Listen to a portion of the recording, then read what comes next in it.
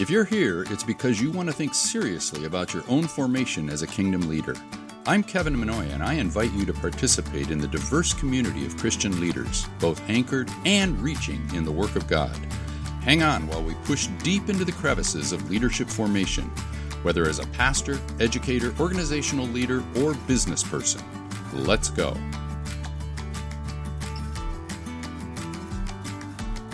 Welcome to this new series called Generous Engagement. And I'm hoping that over the next 4 episodes, you're going to be inspired, you're going to be encouraged, and you're going to be motivated to be the hands and feet of Christ in the community around you, with your friends, and to see the church as the agent of God engaging culture redemptively to bring restoration and reconciliation. I'm Kevin Manoia, and I'm really glad that you're joining me in another series in the anchored and reaching concept, that is, remaining strongly anchored to who we are, while at the same time reaching to become God's hands and feet in the mission of God in the world, bringing the kingdom near. In this series, we're going to be unpacking various principles about how to engage. We're going to be talking about descriptive principles of engagement, and we're going to be talking about some of the things that we tend to do as believers that might actually create divisiveness around us.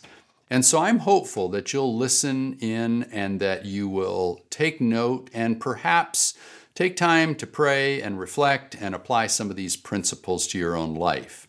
This first episode, I would like to take some time and talk about why we engage. What is the point of it all? And because sometimes we talk about engagement and it sounds like this is just another word for compromise or somehow buying what the world has to offer or something like that. All kinds of definitions might come to your mind when I use that word engagement. And then when I add generous engagement, it may become even more confusing. So I'd like to start by talking a little bit about why we engage. We all know that the culture that's increasingly developing around us globally, not just in 1 or 2 nations, but in the global context, is a growing pluralistic culture. In that pluralism, there are all kinds of strains and stresses causing different groups to figure out how not to offend the other and how to become like them. Well, as Christians or as kingdom people, we are confronted with some of the same questions. How do we live as kingdom people in a growing pluralism? There was a day when, frankly, Christian faith was accepted de facto by governments and leaders and corporations. And if you talked about Christian principles, it was accepted, if not celebrated. And people would kind of move over and give space to talk about foundations of Christian belief and spirituality and so forth. Well, those days are kind of moving into the past, and the de facto Judeo-Christian pattern of thinking is no longer preeminent. And so it's incumbent upon kingdom-minded people to, number one, accept the reality of the culture that's around us and not try to keep making it what it once was or what we thought it was, really. To accept the reality of the pluralism that's rising around us. And what that's going to force us to do is to think about how we engage that culture in different ways than assuming that everybody knows what we're talking about when we talk about Jesus or the Bible or God or spirituality or any other element of our Christian faith. With the growing pluralism in our culture, if we're not careful, it can easily result in an reaction within Christians, evangelical Christians, and those beyond the evangelical circles, to kind of isolate in pockets of isolation and to create a bubble and to say, I don't want to live in that place anymore because it's becoming too secular, it's becoming too pluralistic. I'm going to go live with people who think like me, act like me, worship like me, and we create these isolated bubbles of exclusivity. The other thing that it may do is it may pressure us into assimilation. How do we assimilate some of these cultural principles into our own faith, our own thinking? In political realm, it may actually result in kind of a political syncretism. Syncretism is just when we merge two patterns of thinking to become something that it's really a third item or something new, and it's not faithful to either of the two beginnings, but it's become something new. And Scripture has a lot to say about the pattern of syncretism throughout the history of God's people. And the temptation is to create a political syncretism that somehow undermines the very foundations of our Christian faith. And that's happened a lot, especially in the last century. That occurred a lot through heavy involvement in politics by churches, Christians, and leaders. So we've got to realize the potential that exists here as we begin to ask the fundamental questions. How do we as kingdom people engage with a growing pluralistic culture that's changing all around us? And really, that's a question that has driven the church since God created the church, or God conceived of the church.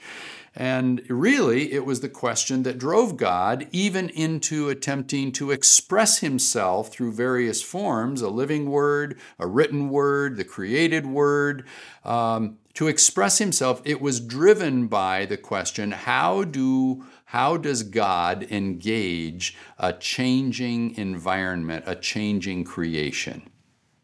So it's our question as well that drives us. How do we engage a changing culture around us? Now, it's very easy for us to assume that in answering that question, we're going to change our theology, or what we believe about God, what we believe about humanity, what we believe about creation, what we believe about Jesus Christ, the Holy Spirit, and the church. Big themes that form our Christian mind. It's very easy for us to assume, or for you to say, well, Kevin, if you're going to talk about engagement and how to engage a contemporary pluralistic culture, that somehow you're going to start compromising and changing theology. No, that's not what we're talking about. There are some things that we all hold dear about God, creation, humanity, Jesus Christ, the Holy Spirit, and the church.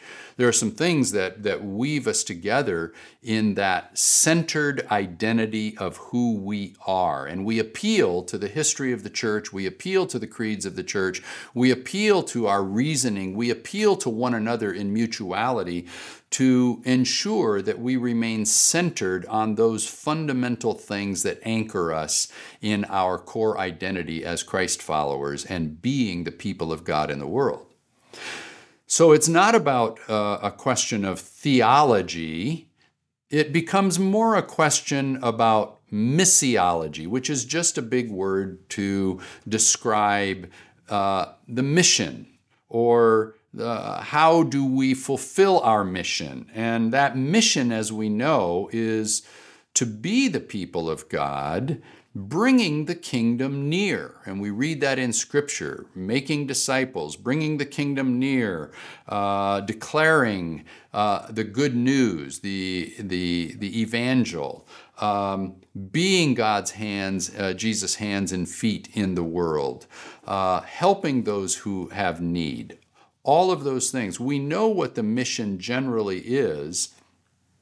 And so when I talk about engagement, I'm not talking about altering our fundamental core identity as much as I am talking about altering the posture of how we lean into our mission, our missiology, our process of bringing kingdom into culture.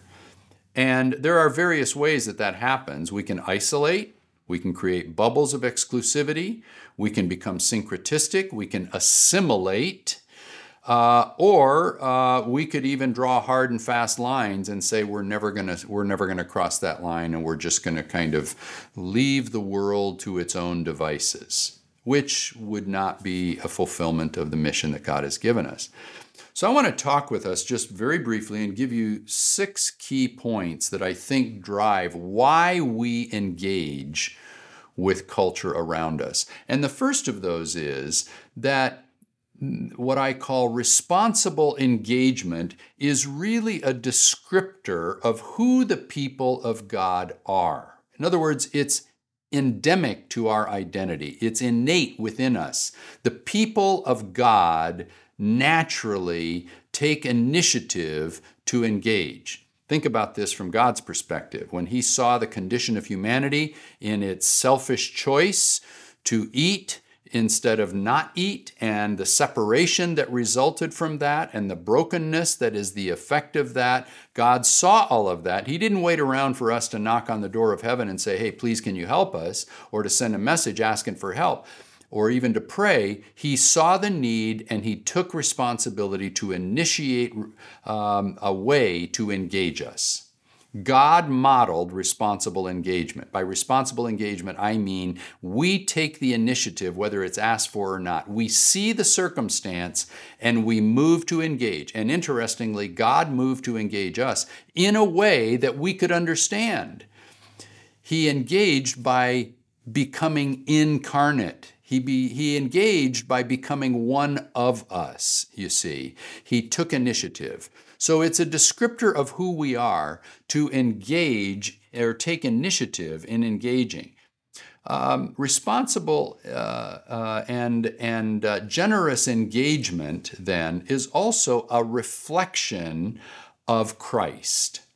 We who are reflecting Christ and reflecting the holiness of God, naturally then will reflect the nature of God, which is to reach, to help, to engage, to restore. It's part and parcel to the reflection of God in us. God's holy nature motivates us to engage. A third principle here as to why we engage is when we realize that in fact, every single person is created in the image of God. And it's incumbent upon kingdom people to see the remnant of that image upon every single person and to acknowledge their dignity as created in God's image. Doesn't matter what their station in life is, doesn't matter what their history is, doesn't matter what they've done, doesn't matter the current words coming out of their mouth, the current behavior, their current action, their current attitude. Every person is created in the image of God. One of the other episodes that I do in another series is called the Blue Dot Continuum. And I tell people the idea is to go and find little blue dots in every person, and that represents the vestiges of God's image in them, and then to nurture that closer and closer to God so that more and more of that blue will start to show up, you see. Every person, no matter how far away from God they are, has the image of God within them. And we are motivated as kingdom people to go and see that image in every person and to partner with the Holy Spirit in restoring that image back into wholeness. Another motivator, fourth motivator as to why we engage, is that we see people first. Every person is our neighbor, no matter who they are, no matter what they've done or what they believe. Every person is our neighbor. Now, you know the stories in Scripture, and particularly the Good Samaritan story, of the truth that's driven home by Scriptures, that every person is our neighbor. And so we start with eyes that see the person, not the behavior. When you look at someone who's very different than you, you begin by seeing the person before you see the theology, the doctrine, the behavior, the political persuasion. You see the person, and that has value. That motivates us to engagement. A fifth principle that motivates us to engage is the fundamental starting point that truth is a person more than a proposition. Later on, I'll explain this one considerably more, but let me just say this, that we understand that Jesus is the truth. He said, I am the truth. We see truth then as a person to be introduced to those who have never met him, to be brought into cultural circumstances that are very foreign to the environment that Jesus would create. We see truth as a person. We don't see truth first as a proposition to be taught, imposed, or projected into a cultural environment that is swirling around different propositions. Let's just bring Jesus and the kingdom of Jesus into exposure and connection, engagement with our culture. A sixth and final motivating principle is exactly that our mission is to bring the kingdom near. Jesus came into the city and he said, "The kingdom of heaven is at hand." We are citizens of the kingdom. We are compelled by an identity that's been reshaped by the nature of God, reflecting Jesus. And our principal citizenship is not with our nation, not with our culture, it is with the kingdom. So before I am an American, I am kingdom.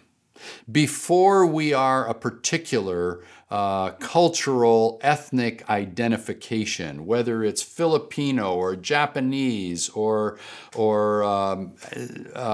South African or whatever it is, before we are that, our citizenship is in the kingdom.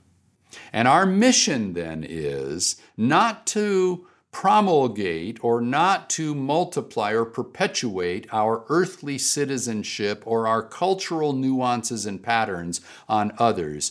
It is to bring the culture of the kingdom into engagement with the cultures of this world, wherever they are. And we are motivated by bringing the kingdom of heaven into proximity. And we do that not by convicting people of sin. That job's already taken, so don't try and apply for that job. The Holy Spirit has that. Our role as kingdom citizens is to represent God and reflect Jesus. We leave the conviction to the Holy Spirit. Why do we engage? Well, it's our natural response to the wonderful love of God that's transformed our lives. And it overflows out of us. And because God is in us, the priorities of God are manifested through us. And because God's chief priority is to engage and reconcile people back to himself, that drives us in the same priority, to be the hands and feet of Christ, to be anchored in our identity while reaching the cultures, and to generously engage in a way that makes a difference. I look forward to having you join me in the subsequent episodes where we're going to unpack many of these principles. God bless you.